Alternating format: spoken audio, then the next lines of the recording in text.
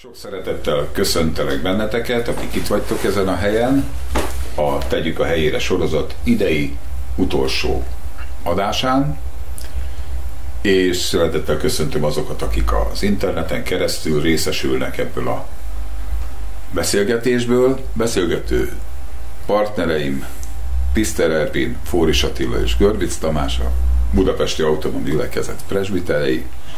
Én pedig az a szerepet kaptam, hogy moderáljam ezt a beszélgetést.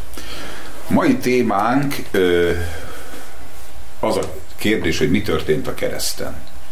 Egy nagyon izgalmas időszakban élünk, egy olyan időszak, amikor a fókuszba került ismét az, hogy Jézus Krisztus megváltása, Jézus Krisztusnak a kereszt áldozata, kor mi is történt valójában, és olyan emberek is a viták és a különböző ösztüzek, keresztüzek hatására tanulmányozzák az Isten igét, akik eleddig talán kevésbé. És mielőtt elkezdenénk erről a témáról beszélgetni, néhány dolgot én szeretnék mondani. Az egyik az, hogy sokkal több minden kapcsol bennünket össze, azokat is, akik különböző álláspontokat képviselünk ebben a témában, nevezetesen mindannyian hisszük azt, hogy a názáreti Jézus a Krisztus, az élő Istennek a fia. Hisszük azt, akik ebben a témában megszólalnak, hogy ő a megváltó, a messiás, ő halt meg a bűneinkért, és ő támadott fel, és ez a hit bennünket összekapcsol, és Istennek a gyermekeivé tesz. És emiatt itt ez a mostani beszélgetés is, és egyébként is én arra szeretnék törekedni, meg szeretnénk törekedni, hogy a kölcsönös tisztelet, az elfogadás, a megbecsülés jellemezze a beszélgetésünket. Mi szeretjük, és szeretnénk, ha minket is szeretnétek, akkor is, hogyha esetleg a véleményeink bizonyos témákban eltérnek egymástól. Sokkal több, ami összeköt, mint amiben esetleg különbözünk. A másik, amit szeretnék előre bocsájtani, hogy nem gondoljuk azt, hogy mi lennénk az igazságnak a letéteményesei, nem gondoljuk azt, hogy ma estét meg fogjuk fogalmazni a tutita, az egyedül üdvözítő igazságot, valami színódusnak se képzeljük magunkat, akik kinyilatkoztatnak. Csomó olyan kérdés van, amiben keressük Istent, és keressük Istennek a válaszát, kijelentését, megoldását, magyarázatát, és csomó olyan dolog van, amit még nem értünk. És ennek a fényében szeretnénk újabb lépést tenni a megértés felé, és az első kérdés, amit a beszélgető társaim felé szeretnék intézni, az az, hogy miért mondja Pál az 1 Korintus 1.18-ban, hogy a keresztről való beszéd bolondság mindazoknak, akik elvesznek, de nekünk, akik megtartatunk, Istennek az ereje. És a 2.2-ben, ugyanebben a levélben azt mondja, hogy úgy döntöttem, hogy nem akarok másról tudni, csak Jézus Krisztusról, és róla is pedig úgy, mint megfeszítettről. És a kérdésem az, hogy mi a keresztnek a különlegessége, a meghatározó volt, miért a kereszt az Istennek az ereje, miért a keresztben bomlik ki minden. Talán Ervin szeretném kérni, hogyha... Számomra az egész kérdés Pállal teljesen egyetértve azért nagyon fontos, mert úgy gondolom, hogy ott fordult meg minden. Úgy gondolom, hogy ahogy első Ádámban elbuktunk, úgy az utolsó Ádámban helyreálltunk. Úgy hiszem, hogy a keresztről való beszéd, illetve maga az evangélium, ami ugye összefoglalva a testi lételt is, a halált, a feltámadást és a mennybe menetelt jelenti. Ez valóban az egész univerzumnak, az egész teremtett világnak a szívecsücske, a központi üzenete. Szívenyaka. Szívenyaka, akkor nevezzük szívenyakát. Tehát én azt gondolom, hogy itt fordul meg minden, és hogyha ezt megértjük, akkor megértjük az egész teremtettségünket, hogy mi végül vagyunk itt, hogy miért teremtett ide bennünket az Isten. Illetve vannak részek, egyetértek azért azzal, hogy nem mindent értünk meg, sőt úgy tűnik, hogy ez a belüllevőknek az Isten ereje, tehát a két igeverse, tehát nekem az Isten ereje, az Istennek a legelképesztőbb, az ő szeretetének, és nagyon szeretném ezt aláhúzni, a megnyilvánulása, amit ha én kívülről és csak racionálisan nézek, akkor ez bolondság. Botrány. Vagy botrány, egyiknek botrány, másik bolondság. És ezért én valóban azt hiszem, személyesen azt hiszem, hogy ezt a Szent Szellem tudja a hívőnek kijelenteni, és a Szent Szellem tudja ezt megértetni velünk, és erről beszélni egy nagyon-nagyon jó dolog, és fontos dolog, de sokkal fontosabb átérni ennek az igazságát és ennek a valóságát. Egyelőre ennyi. Attila, neked mi a... Hát igen, csatlakoznék az Ervinhez, csak kiegészíteni tudom, meg hát persze rengeteget lehetne beszélni erről a témáról, mert tényleg itt dőlt el minden, és ha nagyon röviden kell megfogalmazni, hogy miért az Istennek az ereje, akkor azt gondolom, hogy azért, mert ahogy az Ervin is utalt rá, az első Ádám elbukott, és ott történt egy ős trauma, amiben az Istennek és az embernek ez a feltétel nélküli bizalomra, hitre épülő kapcsolata az megromlott és megtörött. És én azt látom, hogy egy kapcsolatban, hogyha egy bizalomvesztés történik, akkor borzasztó nehéz ezt helyreállítani. Én azt látom, hogy a teremtéskor volt egy kölcsönös hit az Isten és az ember között, és ez ott a bűnbeeséskor elveszett, és nem természetes dolog az, hogy egy kapcsolat az töretlenül helyreáll, ami egy ilyen bizalomvesztésen megy keresztül. És természetfeletti erőnek a megnyilvánulása nélkül egy kapcsolat nem tud helyreállni. És azt mondja a Zsidó 12.1, hogy nézzünk fel Jézusra, aki a hitnek a szerzője és beteljesítője lett, akiben megtörtént az, hogy az az ember, aki elfordult az Istentől, és elveszítette az Istenbe vetett bizalmát, azt a hitét, hogy az Isten jó, hogy az Isten jót akar neki, hogy szereti őt, az ott a kereszten, azáltal, amit Jézus tett, helyreállt. Egyrészt olyan erőteljesen és visszavonhatatlanul és egyértelműen jelentette ki Isten az ember iránti szeretetét, hogy csatlakozok az Ervinhez, hogyha valaki előtt ezt a Szent Szellem leleplezi, akkor azt hiszem, hogy ez megkérdőjelezhetetlen, hogy az Isten mit gondol az emberről, és hogyan viszonyul hozzá.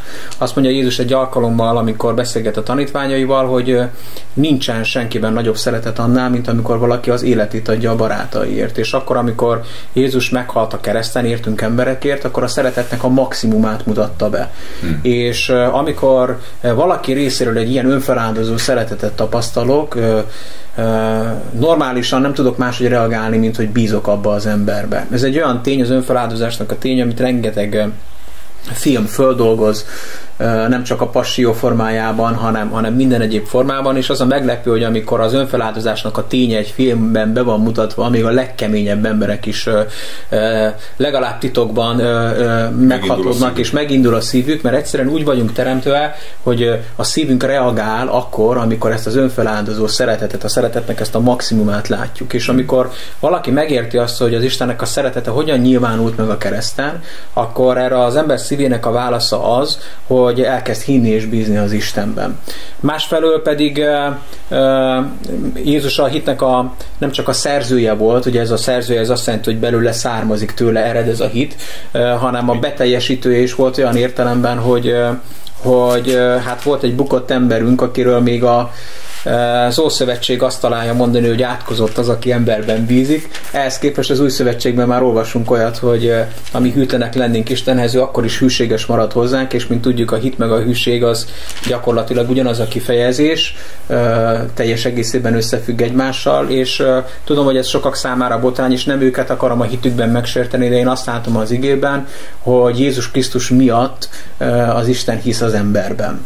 Mert ott Jézus emberként a halálával bizonyította azt, hogy még akkor is, ha meg kell halnia, tökéletesen engedelmeskedik Istennek, és megbízik abban, hogy ő egy szerető édesapa, hogy igen, és hogy az ő akarata tökéletes. És a kereszt, ez egyszerűen azért az Istennek az ereje, mert ott azon a ponton az, amit a sátán szétszakított, amit tönkretett, ami megszakadt, az újból helyreáll, és helyreáll az a rend, amire Isten teremtett bennünket, hogy az Istennel egy ilyen személyes, mély, szeretett kapcsolatban lehetünk benne, amiben nem csak mi hiszünk Istenben, és tudunk már hinni benne, mert meggyőzött bennünket, hanem Isten is hisz mi bennünk, és szerintem ez fantasztikus és csodálatos, és én meg vagyok győződve arról, hogy minden ebből nő ki, minden egyéb, ami nekünk fontos, amihez szükségünk van az Isten természetfeletti beavatkozására, ez csak a ráadása, hogy Jézus mondja, hogy keressétek először a megigazulást, és az Isten országát, és az összes többi pedig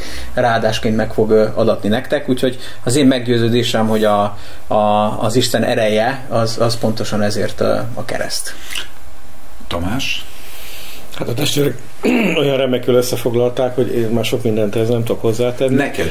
Azt gondolom, hogy erről van szó. Valóban a keresztnek az ereje abban van, hogy Isten szeretetének a nagyságáról beszél nekünk, és ez a szeretet az, ami lefegyverez bennünket, ami vonz bennünket, ahogy Jézus mondta, amikor felemeltetnek a földről, akkor nem csak a görögök fognak meglátni, meg nem csak a testi értelemben fognak meglátni, hanem annak a valóságát fogják meglátni, aki én vagyok, és mindeneket magamhoz vonzok. Úgyhogy ez a keresztről való beszédnek az ereje. Nyilván a korintusi levélben ez egy adott szövegkörnyezetben van, és én mániákusan azt mondom, hogy nem lehet az igéket csak úgy kiszaggatni a szövegkörnyezetben, hogy nyilván Pál apostol arra reagál, hogy a görög filozófiának és a retorikának a tudományával kábították a korintusiakat, és ezzel szegezi szembe ugye a saját filozófiát, hogyha úgy tetszik, és ebben a környezetben hangzanak el ezek a mondatok. De én azt gondolom, hogy azért lélegzetelállító a kereszt a szereteten túl, és ezt nem győzzük eléggé hangsúlyozni, hiszen a szeretet az alfa és az omegája mindennek. Tehát ha Isten lényét össze kell foglalni, hogy ki az Isten, akkor az Isten valójában a szeretet. És ez még nagyobb titok, ha meggondoljuk, hogy az Isten három személy tökéletes egysége, és a közöttük levő kapcsolat a szeretetnek a kapcsolata, tehát tulajdonképpen még nem is maguk a személyek, hanem a köztük levő viszony, a köztük levő kapcsolat az, ami ebben vibrál, és a kereszt pontosan azt mutatja meg, hogy amikor Isten a legerőtlenebb volt, úgy tűnt, hogy nem csinál semmit. Sőt, bármit nem lehet vele csinálni. Oda lehet szögezni a keresztre, le lehet köpni, el lehet taposni, és hogy nincs ereje úgymond még magát sem megszabadítani, amivel gúnyolták őt, mikor Isten a legerőtlenebbnek bizonyult, akkor volt a legerősebb. És ezzel azt tanítja nekünk, mint Illésnek is, hogy nem a szélviharban, a halott támasztásban, nem tudom én, a világok teremtésében, a tenger kettényitásában van az igazi nagy ereje az Istennek, hanem a szeretetében van az igazi nagy ereje az Istennek, ami a kősziklánál is nagyobb, kősziklán megrepesztésénél is nagyobb hatalom. És még egy dolgot tennék csak hozzá, de nyilván a beszélgetés megy tovább, hogy ott történt meg az embernek az újjáteremtése. Isten a kereszten a légit lezárta, és az újat elkezdte. És ahogy olvassuk a Biblia első lapjain, Isten hogyan teremtette meg ezt a világot, az is lélegzet elállító, és jó lett volna ott lenni, hogy is álltak elő ezek a dolgok, és hogy jöttek létre, és hogy alakultak ki. És mi most pontosan ennek vagyunk a tanúi, mert mi magunk is átéltük, hogy Isten újjáteremtett bennünket, és minden alkalommal, amikor látjuk, hogy egy ember hitre jut, a szemében kigyullad az a fény, amit aki átélte, pontosan tudja, hogy ez az ember hitre jutott. Két mondatból felismerem a másik hívőt, mert ahogy beszél, ahogy fogalmaz, pontosan tudom, hogy ő átment azon, amin meglétrejött a kapcsolat. És amikor felfedezzük ezt a hitet valakiben, akkor tudjuk, hogy elkezdődött benne az újjáteremtés, és ő az új teremtésnek valami zsengéje.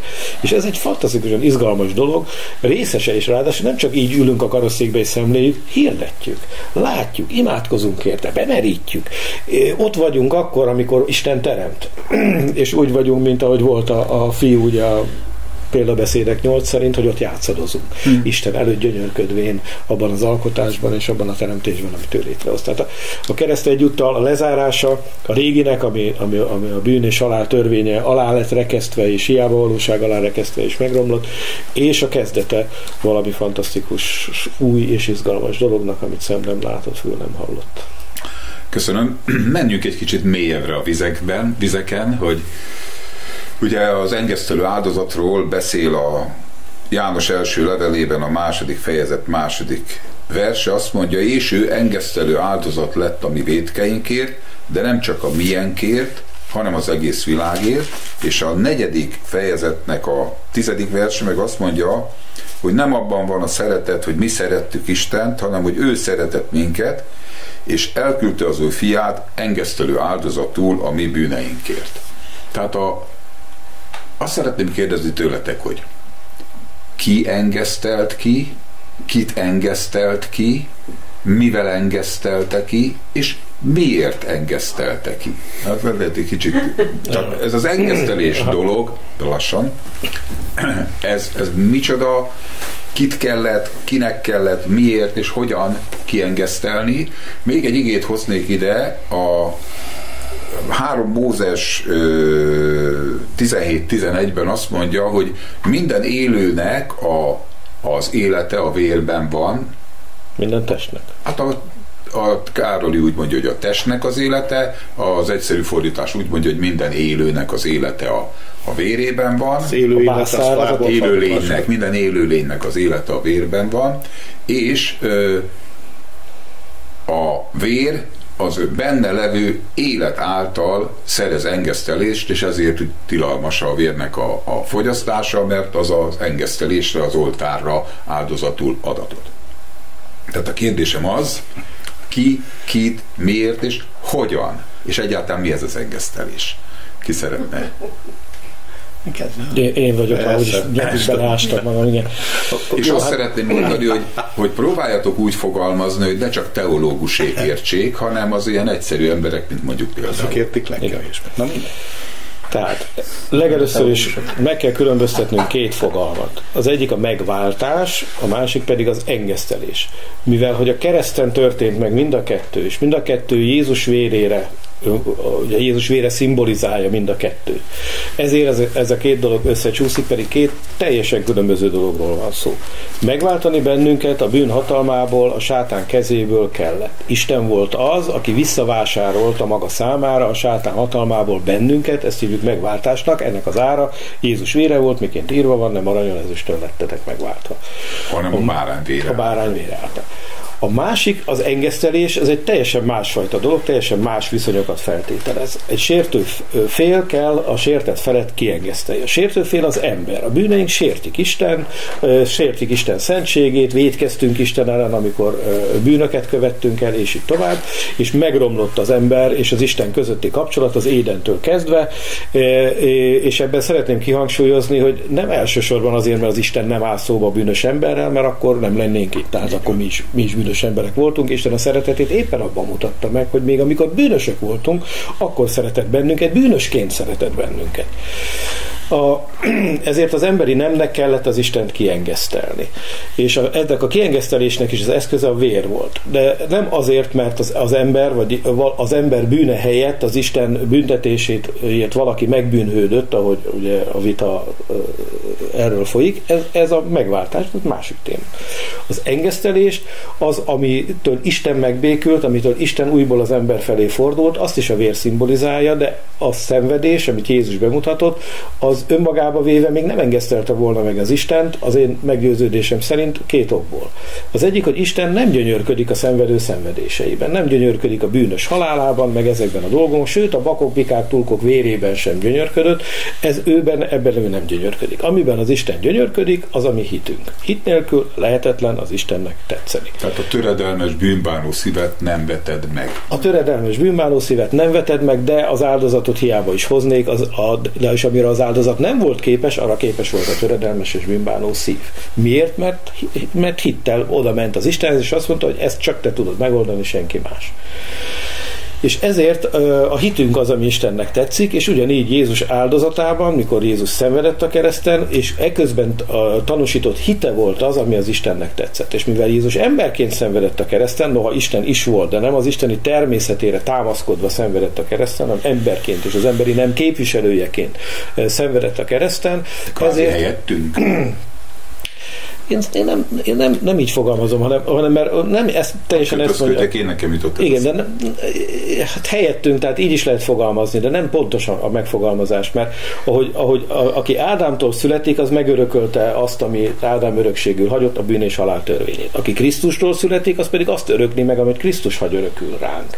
Tehát nem egyszerűen csak arról van szó, hogy helyettünk szenvedett, hanem egy új kezdetről van szó. Arról van, a régi elmúlt, és Krisztusban minden új. Szóval akkor az Istent kellett kiengesztelni, az ember bűne miatt kellett kiengesztelni, embernek kellett kiengesztelni, és a hit engesztelte ki. És Jézusnak a szenvedések közben gyakorolt hite volt az, ami szerinted kiengesztelte. És ez a hit mutatkozott meg abban, hogy engedelmes volt, mint halál. Igen.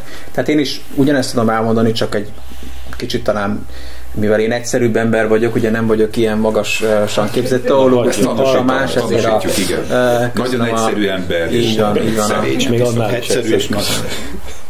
Na, szóval ahogy utaltam is itt a bevezetésben, a probléma ott kezdődött, amikor ezt a felhőtlen kapcsolatot, ami volt Isten és ember között, megrontotta a hitetlenség. Tehát történt egy bizalomvesztés, elsősorban azzal, amit Ádám és Éva tett, hogy ettek arról a fáról, a hitetlenségükről tettek tanúbizonyságot, hogy nem hisznek az Istennek. Igen.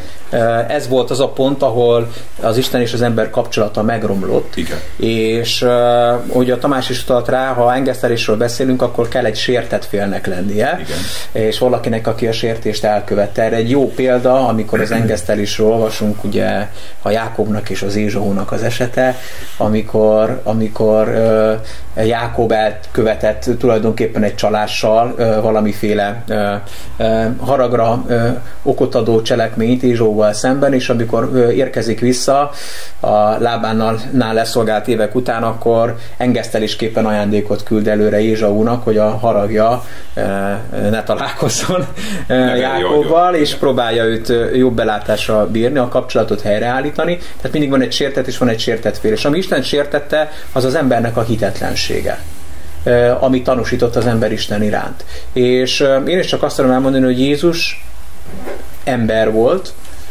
volt egy emberi identitása, és emberként a szenvedések közepette is maximálisan bizonyította azt, hogy ő töretten az Isten akaratába vetett hitében, hogy ő biztosabb, hogy az Isten akarata jó, és ha még meg is kell halnia, és szenvednie kell, és mindenféle igazságtalanságot kell is kiállnia, akkor is ragaszkodik ehhez a hitéhez, és ezt nem hajlandó föladni. És gyakorlatilag Jézus, mint ember bizonyította azt, hogy van ember, létezik ember az univerzumban, aki hitnek a fejedelme, tehát aki hisz az Istenben, és pontosan ez az emberi hit, amit Jézus mint emberként tanúsított, ez engesztelte ki az Istennek azt a sértettségét, bár nem szeretem ezt a szót használni, tehát nehéz elképzelnem az Istent egy sértődős, durcás valakinek, de az Istennek ezt a fajta sértettségét az emberrel szemben is, és na mindegy, lehetne ezt még ragozni nagyon-nagyon sokáig, de a lényeg az, hogy számomra ezt jelenti az engesztelés, és igen, azt szerettem volna még elmondani, hogy ráadásul ezerszeresen biztosítva lett az, hogy egy ember hisz az Istenben, hiszen az első emberpár, Ádám és Éva, ahogy szoktuk volt mondani, all-inkluzív ellátással, tökéletes körülmények között járt-kelt az Édenben és élt, és látszólag semmilyen nehezítő körülmény nem árnyékozta be az Istennel való kapcsolatát, mégis egy ponton eljutott arra, hogy elveszíti a hitét Istenben, és itt volt ez a Jézus, aki hát nem lehet azt mondani, hogy egy egyszerű 33 évet tudott maga után, rengeteg all-inkluzív rettenetben volt része, kezdve ott, hogy már kis csecsemő korában megpróbálták megölni, a szüleinek menekülnie kellett. Názáretben úgy nőtt föl, hogy azért titokban mindenki valószínűleg zabi gyereknek tartotta, és lehetne sorolni, hogy mennyi mindenem ment keresztül, hogy üldözte a Sanhedrin, hogy ítélték el igazságtalanul, Isten nevében ráadásul.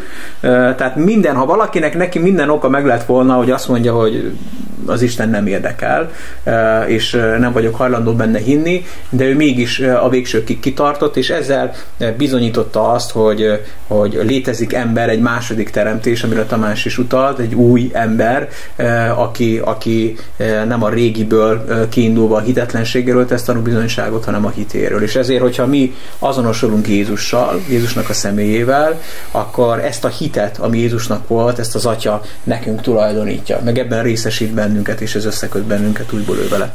Ervin. Természetesen egyetértve az előttem szólókkal. Ugye nekünk különösen talán magyarban maga ez az engesztelés szó is párosodik egyfajta képpel, és ez az, hogy van egy feldühödött valaki, aki most ma nagyon-nagyon-nagyon mérges, és adnunk kell neki valamit, hogy ezt a haragot lecsillapítsuk, és ha ezt jól csináljuk, akkor egy időre legalább megnyugszik. Na most ez egy nagyon emberi kép, tehát amikor bennünket mondjuk így a humanizmussal vádolnak, akkor pont az ellenkezője van. Teljes szívemből hiszem, és bocsánat, ha innen indítom, mert 4-5 kérdésre elég nehéz egyel válaszolni, hogy az én hitem és meggyőződésem szerint, és nyilván a Biblia alapján, azt mondja Jézus, hogy ím a könyvtekercsbe írva van felőlem, hogy tegyem a te akaratodat, és ezt cselekszem, és ez az én gyönyörűségem, és a te törvényed, az lelkem közepette van, és ugye eljött az időnek a teljessége, amikor kibocsátja Isten az ő fiát. Tehát egyszerűen úgy tűnik, hogy a mennyben volt egy olyan pillanat, egy hosszú-hosszú isteni hallgatás után, amikor Jézus azt mondja, hogy Atyám, kész vagyok arra, hogy kiüresítsem magam. Kész vagyok azért, hogy az a szeretet, amivel te vagy az ember iránt, azt valahogy le akarom vinni közéjük. Nem úgy haragudott az Isten a világra, hanem úgy nem létezik. Szerette Isten a világra. Nem létezik. Az Atya se a fiúra nem haragudott, se az emberiségre nem haragudott, hanem én azt gondolom, hogy eljött az időnek a teljessége. Eljött az a pillanat, amikor azt mondja Jézus, hogy Atyám, ím hol vagyok, hogy cselekedjem a te akaratodat, és kiüresíti magát, és lemond az istenségéről, az Atya iránti szeretetből egyik oldalról, az ember iránti elkötelezett szeretetből a másik oldalon, és képes emberré válni, képes fölvenni ezt a mi gyarló emberi formánkat is, mert fölvette, azért, hogy egyrészt visszaigazolja, hogy az Atya nem tévedett, amikor embert teremtett, az Atya nem tévedett akkor, amikor bizalmát vetette ebbe az emberbe, az Atya nem tévedett akkor, amikor minden körülmények között szerette ezt az embert, elkötelezetten szerette. De ez úgy tűnik, hogy egy szakadékká vált a bűn következtében, és Jézus azért jött el, hogy az Atya iránti elkötelezett szeretetét is igazolja, visszaigazolja, hogy igenis az emberben benne van ez a képesség, hogy tud viszont szeretni, hogy megérdemli a bizalmat. Ez volt az egyik. A másik, hogy bebizonyítsa az ember felé pedig, hogy az Atya nem egy bosszúálló, rettenetesen haragból, most már nagyon oda fog csapni, csak beugrok elé, ugye a képszerint, hanem hogy bebizonyítsa az, hogy az Atya akkor is szeretett benneteket, úgy is szeretett benneteket, mert ha nem szeretett volna, akkor nem az lenne megírva a János 13-16-ban, hogy úgy szerette Isten a világra. Tehát nem úgy haragudott Isten a világra, nem annyira tele volt a hócipője az Istennek, már Mikulás napján, akkor hagyjuk ki, hogy azt mondta, hogy na most elküldöm ezt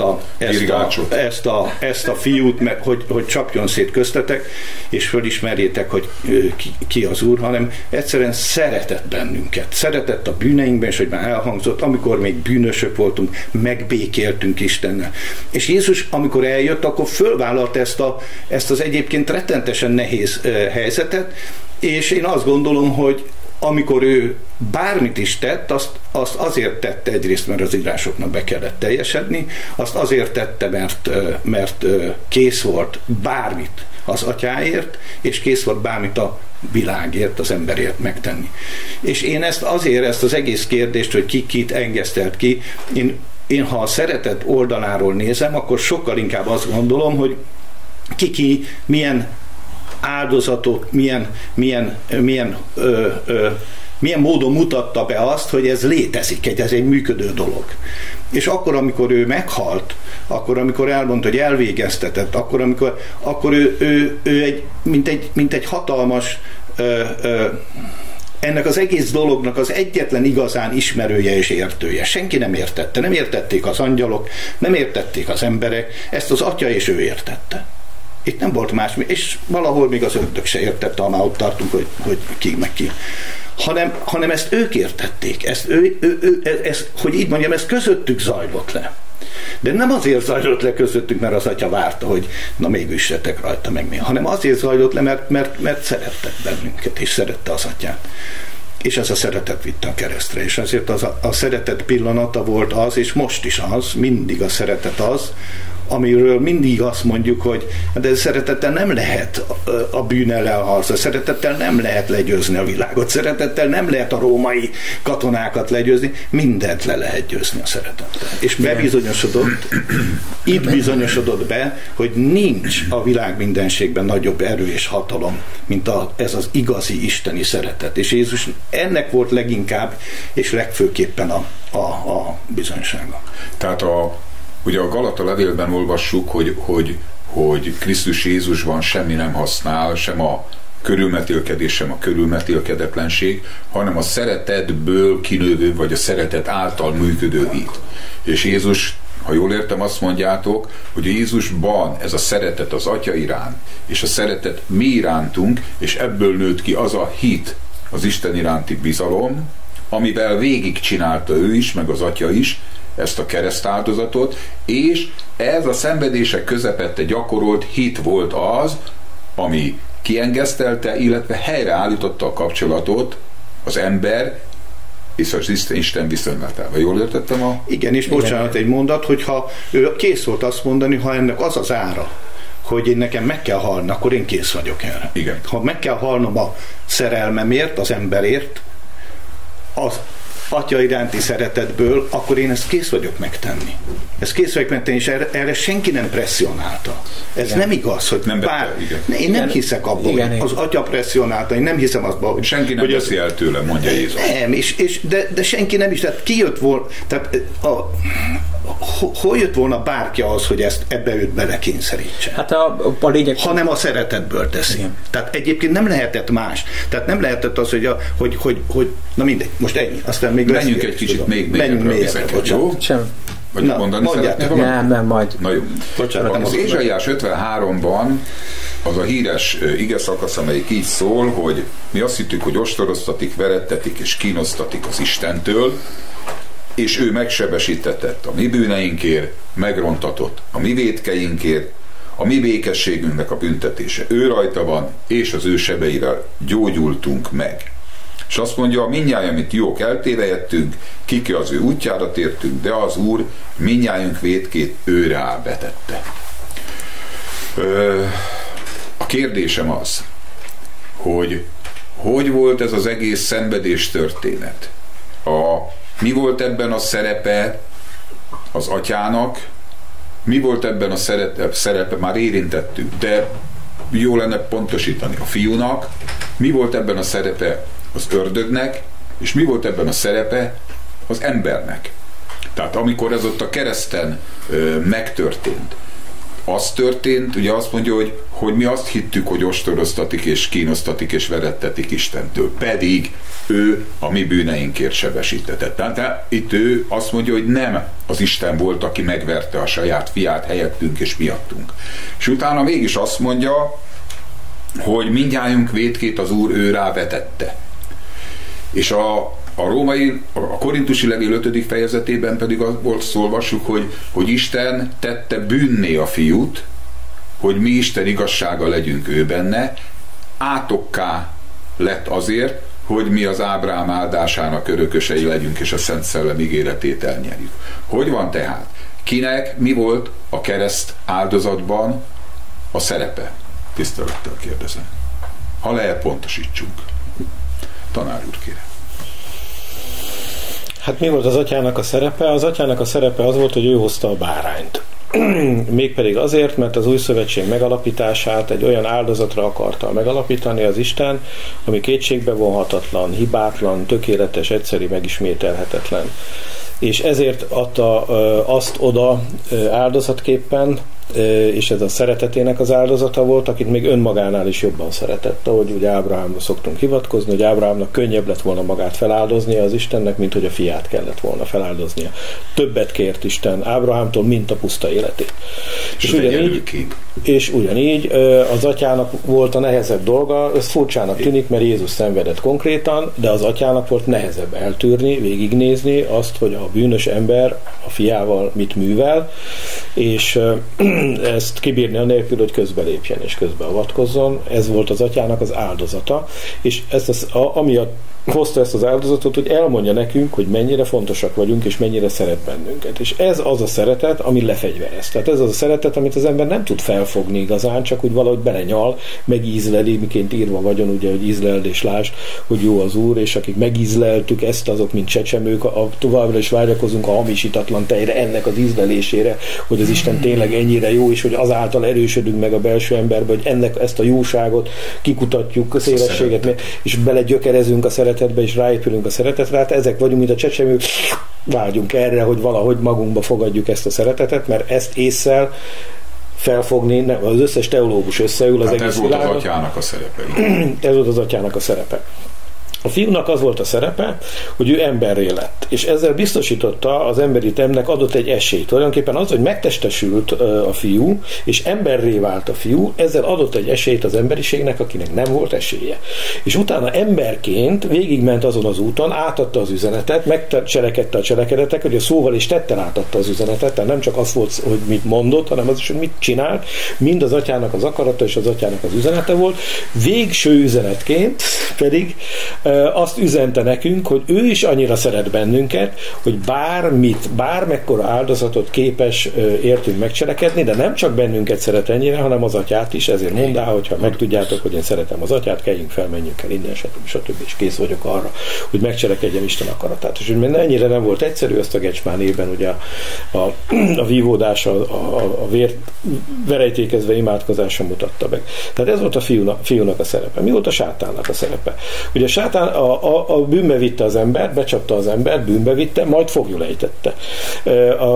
A sátán azért szerzett hatalmat az ember fölött, mert egyrészt az Isten az embernek adott bizonyos hatalmat a világ fölött, a sátán most sem birtokolja a világ fölött a hatalmat, mikor Jézus azt mondta, hogy annak adom, akinek akarom, ez csak úgy lehetséges, hogy tudom manipulálni az embereket, és az emberek manipulálása által vagyok képes én eldönteni, hogy ki legyen az világi hatalom. Mert ő a bűnben lelepszik, hogy mondja János. Másfelől azért lett hatalma, mert ugye az Isten beszéde kimegy, és mikor Isten azt mondta, hogy így lesz, meg úgy lesz, meg hogy aki nem marad meg a törvényben átkozott lesz, akkor ő az Isten szavát ellenünk tudja fordítani, és azt tudja mondani, hogy kérem szépen, itt van a bűnös ember, megszegte a törvényt, ennyi pontban, és az ügyésznek, a vádlónak a feladatát, a szerepét ellátja, és ő nem Isten mondja azt, hogy nem lehet megbocsájtani, ha nincs bűnhődés, ő mondja azt, hogy nem lehet megbocsájtani, itt bűnhődés kell, de nem azért mondja, mert ő az igazságot szereti, hanem azért mondja, mert az ember gyűlöli. És ez egyáltalán nem mindegy, hogy miből fakad. És pontosan Isten azt találta ki, hogy a megváltás úgy történjen meg, hogy maga az ügyész, aki beülhet, hatalmat kap, és azt mondja, hogy na, akkor rendben van, legyen úgy, hogy mutasd meg, folytasd le az eljárást, legyen úgy. Lefolytatta az eljárást a maga sátáni módján, végre kimondta az ítéletet, végrehajtotta az ítéletet a maga sátáni módján. Pontosabban az emberrel hajtatta végre. Hát most ebben az értelemben igen, hogy a bűnös emberek voltak az ő eszközei, de a szellem mögött, amikor munkálkodtak, ugye a Júdásba is belebújt a sátán a falatkor, és így tovább, tehát végül is a sátán volt az, aki mozgatta a szálakat, most hogyha a szellemi dimenziót nézzük, végrehajtotta az ítéletet, és mikor végrehajtotta az ítéletet, akkor derült ki, hogy miután ellőtte minden puskaporát, felvonultatta minden fegyverét, ott az Isten őt a kereszten mégis lefegyverezte.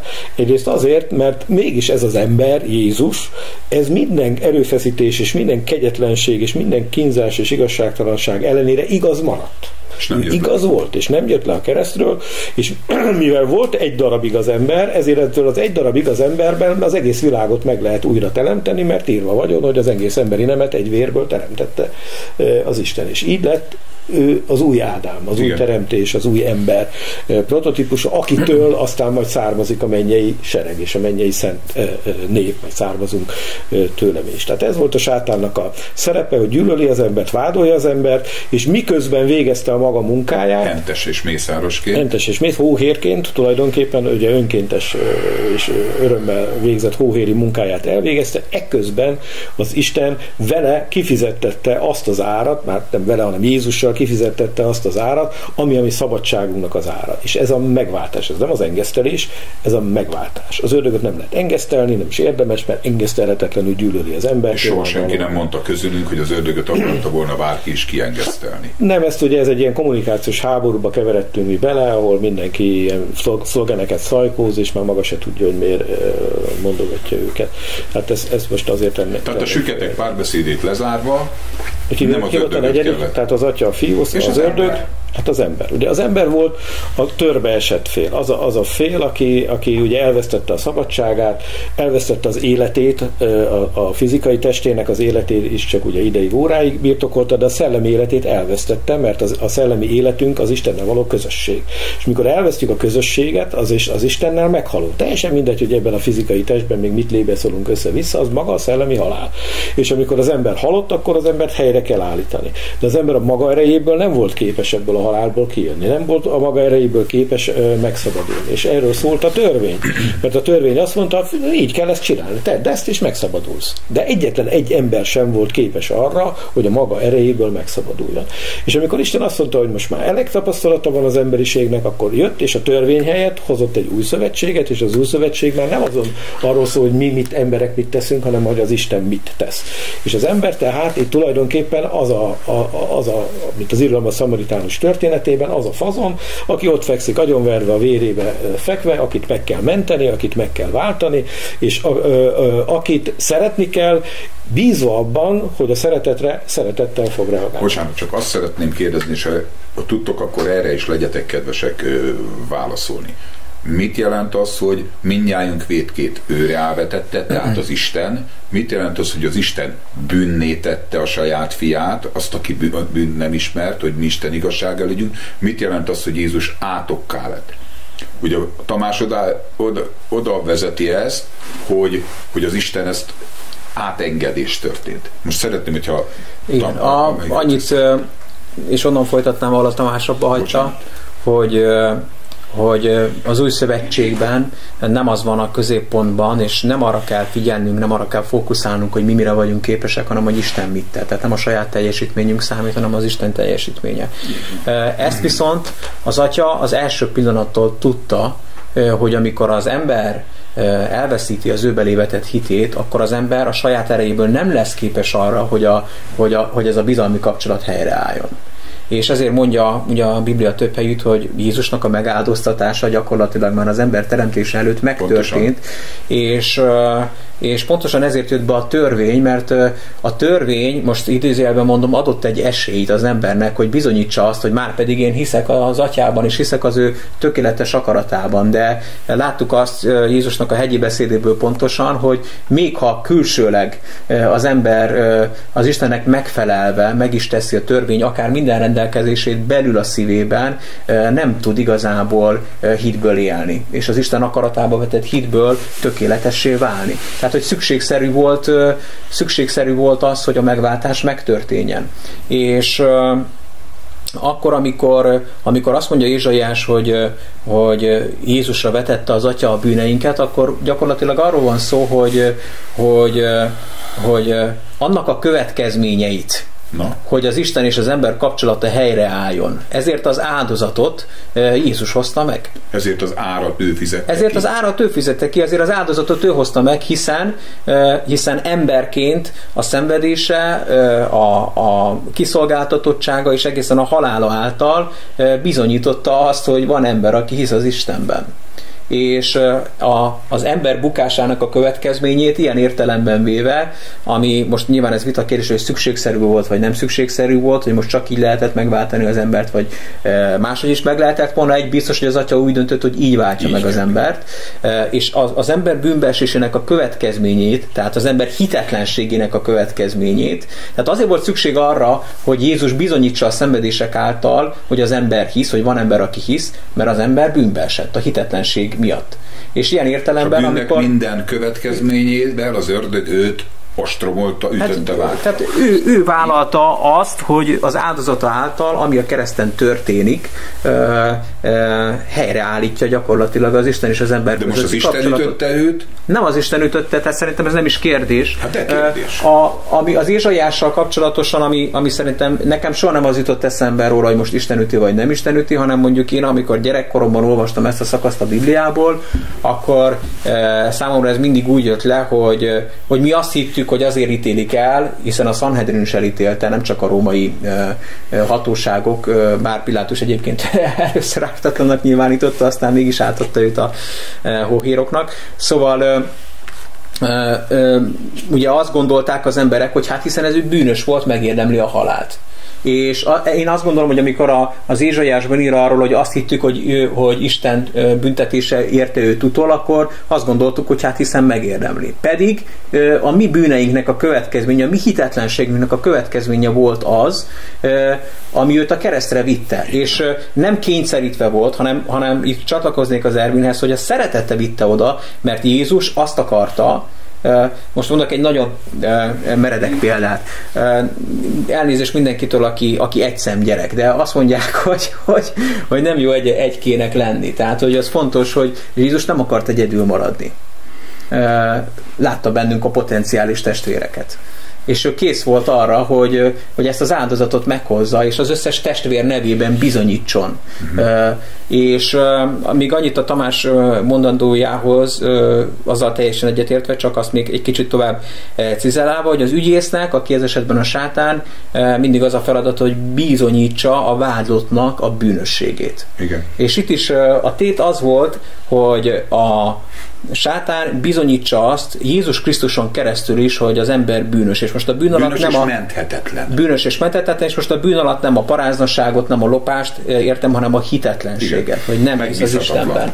Hogy nem teljesíti az Isten akaratát, hogy megbízhatatlan, hogy nem engedelmes.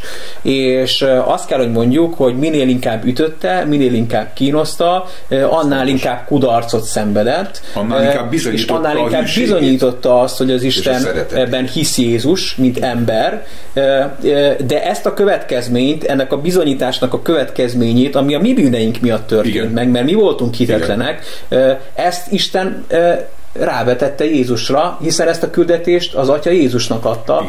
Hogy hát közben az átkot, közben a betegséget, közben a szegénységet, közben minden gyalázatot, minden a bűnnek minden következménye rákerült Jézusra. És azt hiszem, abban megegyezhetünk, én így gondolom, hogy erről talán 1,5-2 évvel ezelőtt vitatkoztunk pont itt a Tegyük a helyére sorozatban, hogy most Istentől van-e a betegség, vagy nem. És abban akkor is megállapodtunk, hogy nem Istentől jönnek a betegségek. És pont az Ézsaiás mondja, hogy a betegségeinket ő hordozta.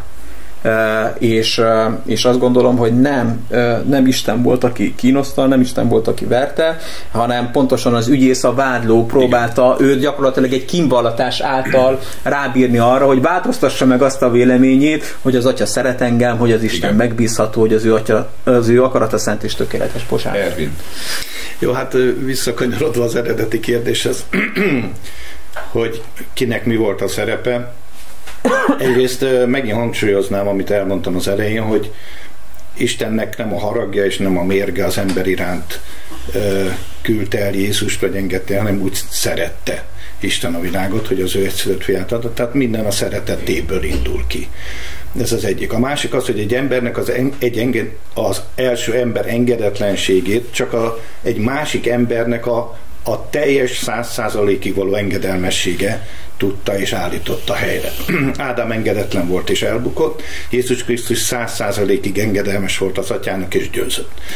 Az egész, hogy ki Istennek mi volt a szerepe, a gyilkos szőlőművesek példájával próbálom érzékeltetni. Tehát az Atya azt mondja, és Isten nem naív. Az Atya azt mondja, hogy most már elküldöm a fiamat. Hát ha őt megbecsülik. Na most előtte pont ő mondja, hogy kit nem öltek meg a ti atyáitok. Nem volt olyan Isten embere, akire ne emeltetek volna kezet. Akkor miért engedi bele ebbe a helyzetbe a fiút? Azt mondja, végül elküldöm a fiút, ha megbecsülik. Tehát Isten nagyon jól tudja, hogy a tét nagy. De esélyt ad. A szeretet az utolsó után is ad esélyt. Tehát nem zár le, hanem esélyt ad. És ezzel megint kapott egy esélyt az ember, a legnagyobbat. Addig kapott esélyeket, most megkapta a legnagyobb esélyt. És ebben a legnagyobb esélyben értük el a bűnösségünk legmélyebb pontját, mert nem tudtunk mit kezdeni ezzel. Egyszerűen azt mondtuk, ővelük együtt, hogy imhol az örökös, öljük meg, és majd miénk lesz az örökség, és emögött az ördögnek a inspirációja volt. És megtettük. Tehát ez meg az emberi szerep. Tehát Jézusnak az volt a szerepe, hogy ő belement ebbe. Azt mondta, hogy igen, imhol vagyok, atyám, megyek. Kész vagyok. Az ördögnek az volt a szerepe, hogy belelökött bennünket, és ezért mondja Péter az első nagy pünkösdi beszédekor, hogy ti a gonosz kezeitekkel megfogtátok, és keresztre ára feszítettétek. Nyilván mindnyájan tudjuk, hogy emögött az embergyilkosnak az indulata volt, és az embergyilkosnak az akarata volt, és bizony így is történt, hogy mi végrehajtottuk az embergyilkosnak az akaratát, és beteljesedett az, aminek be kellett teljesedni, és Jézus ebben kész volt. Tehát itt az a döbbenetes, hogy azért az emberért, akiről eljön, hogy adjon egy utolsó utáni esélyt neki, az az ember fogja őt megölni, egy sátáni inspirációra, hogy miután elért a bűnösségének, az emberiség bűnösségének a mélypontját, tehát az ádámi bűnösség sornak vagy folyamatnak a legmélyére leérkezik, abból az Isten a legnagyobb könyörületet hozza ki. Tehát ott már mivel nem volt lejjebb, ha ott most az Isten oda csap, akkor mindenféle módon igaza lett volna. És az ördög erre játszott. És ő erre játszott, ő azt gondolta, hogy ezt már nem fogja az Atya se bírni. De mivel ő Isten is, mivel ő a szeretet, mivel ő ezt, én úgy gondolom, hogy az Atya és a Fiú között egy olyan kimondatlanul is szoros volt a kapcsolat, hogy ha nehéz is volt, ahogy utaltatok már Gecsemánéra, meg emberként ezt végigcsinálni, de valahogy olyan szinten égett az Atya iránti szeretet benne, hogy ezt képes volt meg. És ebből a szeretetből nőtt ki a legnagyobb dolog, az emberiség megmentése. Tehát a mi legnagyobb bűnösségünk hozta be azt a lehetőséget, hogy a legnagyobb kegyelemben részesülhettünk. És tényleg itt igaz az, hogy mindent engedetlenségbe zár, hogy aztán mindenkin könyörül. Mindenki összefogott, a politikai, a vallási, a katonai hatalom, mindenki összefogott, és egységre jutott abba, hogy meg kell ölni. Hogy nem méltó el az életre ez az ember. Az az ember, aki egyébként a történelemben egyedülállóan csak jót tett, és csak hibátlan volt. És még a bíróság, mert itt kétszer is mindkettőtökre elhangzott, azért ez a bíróság, ez egy cég. Szeretném hangsúlyozni. Itt a bíró, az ügyvéd és az ügyész, ez egy bíróság, és egy dologért megy a tét, az emberért. Az ördög se tudott más csinálni, mint ami ő volt. Tehát ő tényleg azt képviselte, ami mindig is volt, embergyilkos volt. Tehát ő neki egy szempont volt, hogy nyomni az, hogy öljük meg, méltó a halálra. Bebizonyítsa az emberről, hogy egy végtelen gonosz puszilás való lény. Igen, és úgy is volt. Úgy is volt. Gonoszak voltunk. Romlottak voltunk a veleig. És amikor ő ezt úgy érezte, hogy na most ezt a gonosz, romlott emberre rábizonyítom ügyészként, hogy ez az, akkor jön az ügyvéd, az ügyvéd és azt mondja, oké, de én meghalok helyette.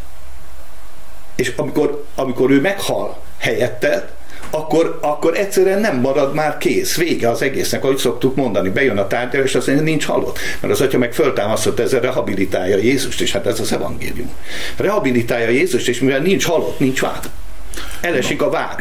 És ebben a pillanatban a legnagyobb gyűlölőnk, embergyilkos, és az összes szándéka, amivel az embert megölte az ember fiát, az Isten fiát, fordította a legnagyobb. Ha nem öli meg az ember fiát, akkor nagy bajban lennénk.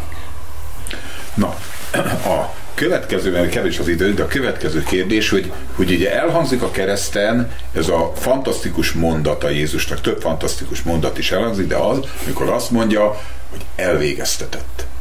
Tehát amikor véget ért ez a rettenet, a sötét, ugye mondja, hogy ez a sötétség hatalma, ez a ti órátok, a sötétség hatalma, ez a 3 óra, amikor sötét volt, amikor ott függött a kereszten Jézus, és minden szenvedés, és minden ítélet átok, minden rá zuhant az ő lényére, de ki mondja azt, hogy elvégeztetett, magyarul, hogy végig csináltuk, megcsináltuk, és ugye az atyám a kezedbe teszem a lelkemet, és meghal.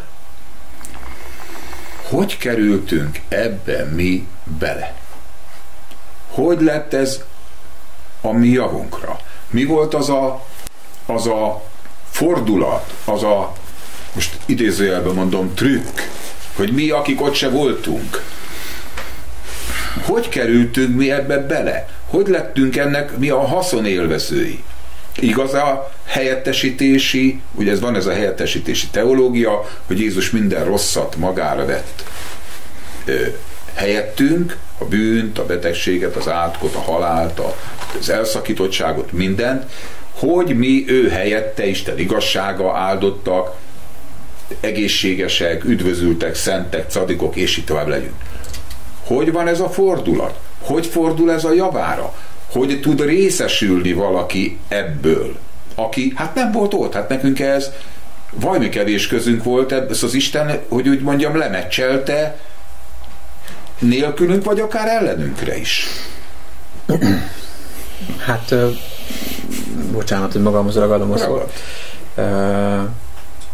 Azt tudom elmondani, hogy én hogy kerültem ebbe az egészbe bele.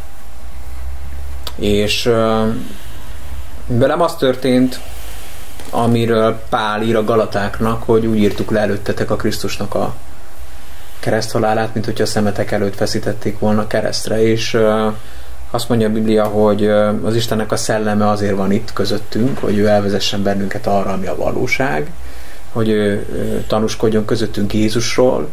Azt mondja a római levél, hogy a Szent Szellem által tölti ki az Atya a szeretetét a szívünkbe, és én úgy kerültem ebbe az egészbe bele, hogy amikor a Szent Szellem kijelentette számomra, hogy amit Jézus tett, azt értem tette, hogy azért tette, mert szeret engem, mert fontos vagyok neki, akkor erre a szeretetre egyszerűen úgy reagált a szívem, hogy elkezdtem hinni az Istenben, és elkezdtem merni közeledni hozzá, elkezdtem merni szóba állni vele, elkezdtem merni kérni tőle dolgokat, egyszerűen megszabadultam attól, hogy úgy gondoljak az Istenre, akinek úgyse fogok soha sem tudni megfelelni, mert pont az győzött meg, hogyha ő ekkora áldozatot hozott értem, akkor én nagyon fontos vagyok neki, és ő abban érdekelt, hogy a kapcsolat közte és köztem helyreálljon.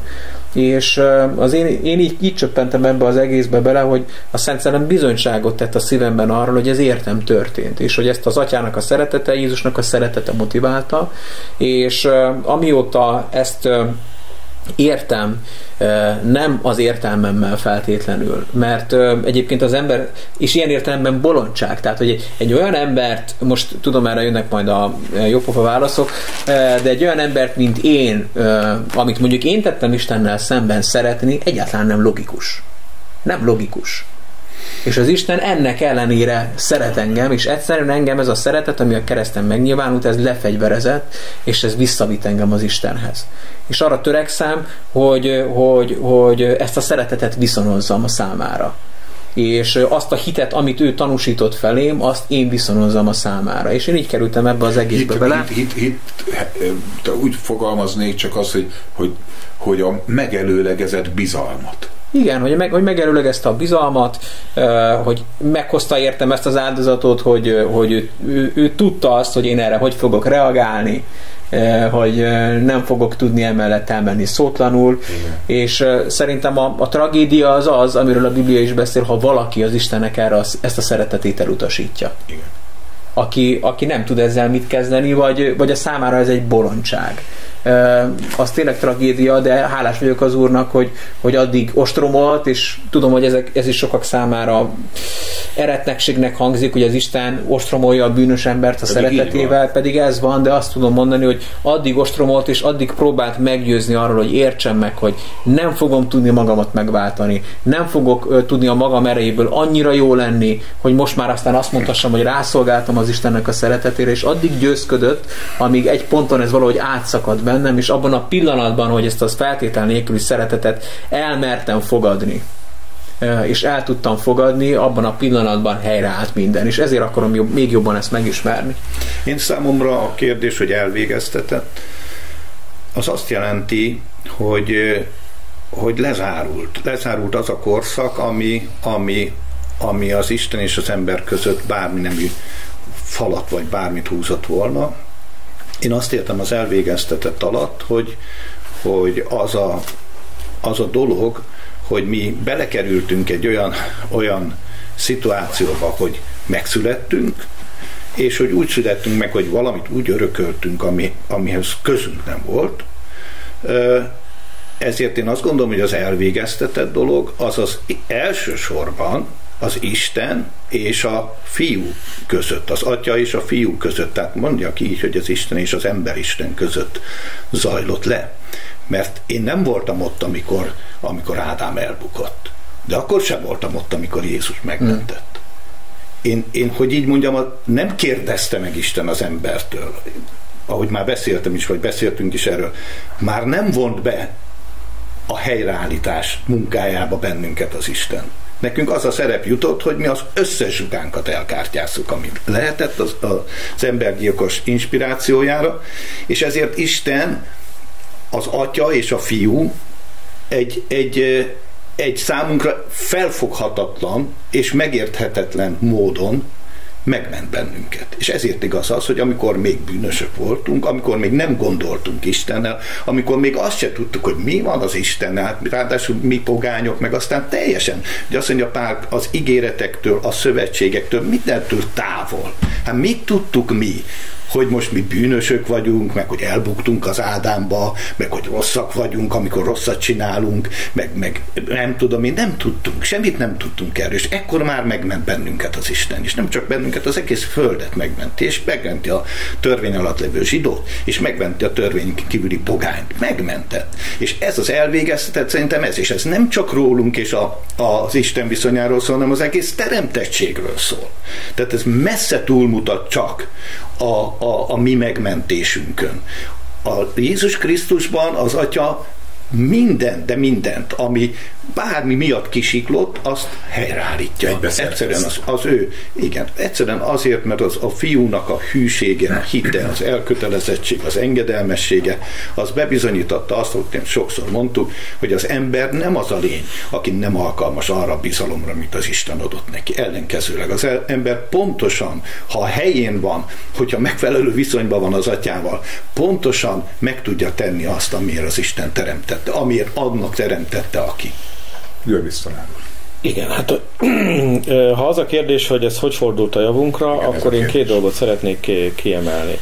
Az egyik, hogy nem véletlenül az evangéliumnak a tárgya, hogy ugye Jézus személye, de Jézus személyével kapcsolatban az a két nagyon fontos állítás, hogy ő meghalt és feltámadt. Testben halt meg, és testben támadt föl. Azért, mert ezt fordította Isten a javunkra, itt fordul meg a dolog. Meghaltunk a bűnnek, meghaltunk az ördög számára, elérhetetlenné váltunk, és így tovább. Lezáródott tulajdonképpen minden, ami a bűn és halál törvényéhez, a hiába valósághoz. Az egész ádámi csomagot úgy, ahogy van, letettük akkor, mikor meghaltunk minden rossznak is. És ezzel nem lett volna vége a történet, ezzel tulajdonképpen mindig a nullán lennénk, de fel is támadtunk. És ez a feltámadásban elkezdődik az új teremtés. És ahogy ez történik a vízkerességkor? Nem, az a szövetségkötés, az messze a második. Még az elsőnél tartok, ugyanis ami Ádámtól született, ugye, az Ádám sorsában osztozik. Ami Krisztustól született, az Krisztus sorsában osztozik. Tehát mikor te új teremtéssé válsz, akkor tulajdonképpen az történik, amit az Attila korábban pedzegetett, hogy Jézusnak micsoda hite volt, hogy végigcsinálta ezt az egész történetét, és most Jézus ezt a hitét hogy osztja meg velünk? Az evangéliumban. Ő szól hozzánk, a mennyből szól hozzánk, a mennyből küldött Szentlélek által. Emberek mondják az evangéliumot, de amit te te meghallasz, az mégis az, amit Krisztus szól hozzád. Hogy szólt hozzánk az ő fia által, régen meg a proféták által. Tehát most is Krisztus rémáját halljuk meg, és amikor ezt meghalljuk, akkor hiszünk. Amikor a Krisztus hozzánk intézett beszédét halljuk meg, és ez az evangélium. Emberek szólnak, de mögötte mégis van egy szellemi töltés, mert nem test és vér jelenti ki ezt nekünk, hanem a menny mi történik. Tehát Jézus azt a hitét, amivel a kereszten megváltott bennünket, amivel az atyát kiengesztelte, azt a hitét az evangéliumon keresztül a mi szíveinkbe plántálja, és ettől születünk mi újjá, mert ami testről született test az, ami szellemtől született szellem az. Test találkozik a testtel, hímival sejt a nőival sejttel, és akkor megszületik a halandó ember belőle, itt pedig a lelkiismeret találkozik az Isten igéjével, a lelkiismereti szellem, az igei szellem, mert az én igém ugye élet és szellem, és ez találkozik, és ott történik meg az újjászületésnek a csodája, ez az egyik.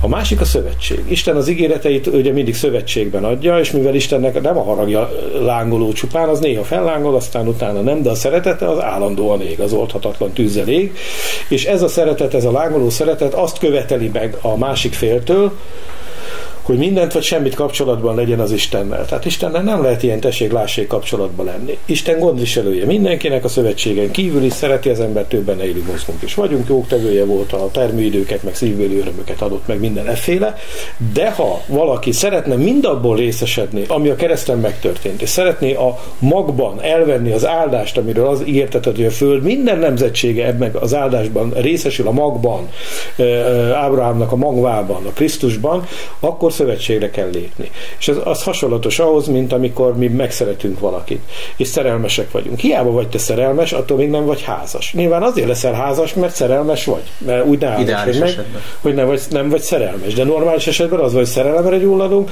elkötelezzük magunkat, ez a megtérés, amikor azt mondjuk, hogy jegyesség, és akkor teszünk egy ígéretet, és utána jön maga a házasság. És mikor a házasság megtörténik, akkor vagyunk benne a szövetségben, és mikor benn vagyunk a szövetségben, akkor a szövetség minden áldása, minden ígérete, a teljes valósága, a miénk, és teljes mértékben birtokoljuk az Isten, aki úgy szeretett minket, hogy a legdrágábbat odaadta értünk, és mi módon ne adna vele együtt mindent nekünk, amire csak szükségünk van. De ez a szövetség bent történik meg. És ezért nagyon fontos, hogy persze Isten jótevőnk, mondom, még már a szerelem is nagy dolog, és csodálatos dolog szerelmesnek lenni, és ennél egy csodálatosabb dolog van házasnak lenni. Akkor én is még ezzel kapcsolatosan, az elvégeztetettel kapcsolatosan egy picit kilépnék a kérdező szerepkörébe. Én úgy gondolom, hogy... Megkérdezem, te mit gondolsz az arról, hogy amikor Jézus ezt mondta, hogy elvégeztetett? Amikor elvégeztetett, ott részben az végeztetett el, amit János 12-ben mond Jézus, hogy most van ennek a világnak a károsztatása, most vettetik ki ennek a világnak a fejedelme. Az ördög alól minden létező szőnyeg, minden létező jogalap ki lett húzva, ez az áldozat megsemmisítette a bűnt, ez az áldozat a vádiratot is oda szegezte a keresztfára, ez az áldozat kivett bennünket az átok, a betegség, az elnyomás, a félelem, az ördög rabszolgaságából kilettünk, minden módon vásárolva a bűn és halál törvényéből, és átlettünk vive Jézus Krisztusban való élet szellemének a törvény alá. A másik oldalról azt mondja, hogy mikor én felemeltetek, akkor mindeneket, vagy mindenkit magamhoz vonzok. És ebben az a fantasztikus, amit a János 3:16-ban olvasunk, hogyha valaki hisz ő benne, és az Attila, te hozzá csatlakoznék, hogy Isten azt mondta, ha valaki ezt a szeretetet, amivel én megnyilvánultam, az Atya, a Fiú és a Szentlélek ember felét, ha ezt a szeretetet te el tudod fogadni, ha te ezt a szeretetet megérted, megismered, akkor én téged, most így idézőjelben mondom, átoperállak, újjáteremtelek, újjászüllek, akkor én a Szent Szellem által kiveszem belőled a kőszívet, adok egy hússzívet, beléd írom az én törvényemet a szívedbe és az elmédbe, betöltelek téged a Szent Szellememmel, isteni természet részesévé teszlek, és azt cselekszem te veled, hogy új teremtés leszel ebből a hitből, ebből a szeretetből kinőve, és betöltöd az én parancsolataimat, az én igémet, és a szeretetnek a ennek az új teremtésnek a hordozója leszel, és Isten fia leszel, és szadik leszel, és többet nem abba a csomagba tartozol, ahol bűn és a halál, és az őseinktől örökölt hiába volt, és a többi, hanem te az enyém vagy, és én a tiéd, és nem tanítja ki az Atya fiát, mondja a zsidó levél, hogy na gyere, ismerd meg az Urat, hanem mindannyian megismerjük őt, mert leszek, az én atyjuk leszek, és ők pedig a fiaim lesznek, és a bűneikről többet meg nem emlékezem, egy olyan csomagba vitt be minket, és ennek a kulcsa és az alapja, ha valaki ezt a szeretetet el tudja hinni, el tudja fogadni, amit te mondtál, ha ez a szeretet és a Szentlélek erről meggyőz valakit, ott megtörténik ez a csoda, hogy a legnyomorultabb, leggázabb, legszörnyűbb emberből, aki megölte az Isten fiát, lesz egy krisztusi ember, egy új faj, egy új teremtés. Hát ez lenne most az árszó. Nagyon köszönjük a türelmet és a figyelmet, és nem gondoljuk továbbra is, azt mondom, hogy mi mindent értenénk, sőt, nagyon sok minden nyitva van, és nagyon sok kérdés van, amikről mi szoktunk egyébként is beszélgetni, és még vitatkozunk is, és amit nem értünk, és nem tudunk. De az Istennek a szeretetéről, az irántunk való feltétlen szeretetéről meg vagyunk győződve, és valóban a célja ennek a beszélgetésnek nem az, hogy vitát generáljunk, a célja az, hogy szeretnénk a hitünket megosztani, és ugyanakkor kérünk ez tőled is türelmet, hogyha esetleg valamiben nem értünk egyet, hordozz el minket szeretetben, és mi is igyekszünk minél inkább szeretetben hordozni egymást, és Isten áldja meg benneteket, és köszönjük a figyelmet, és akkor áldott ünnepeket kívánok. Boldog karácsonyt, így van. Januárban folytatjuk, és akkor nézzük meg, hogy mi a helyzet a kérdések frontján.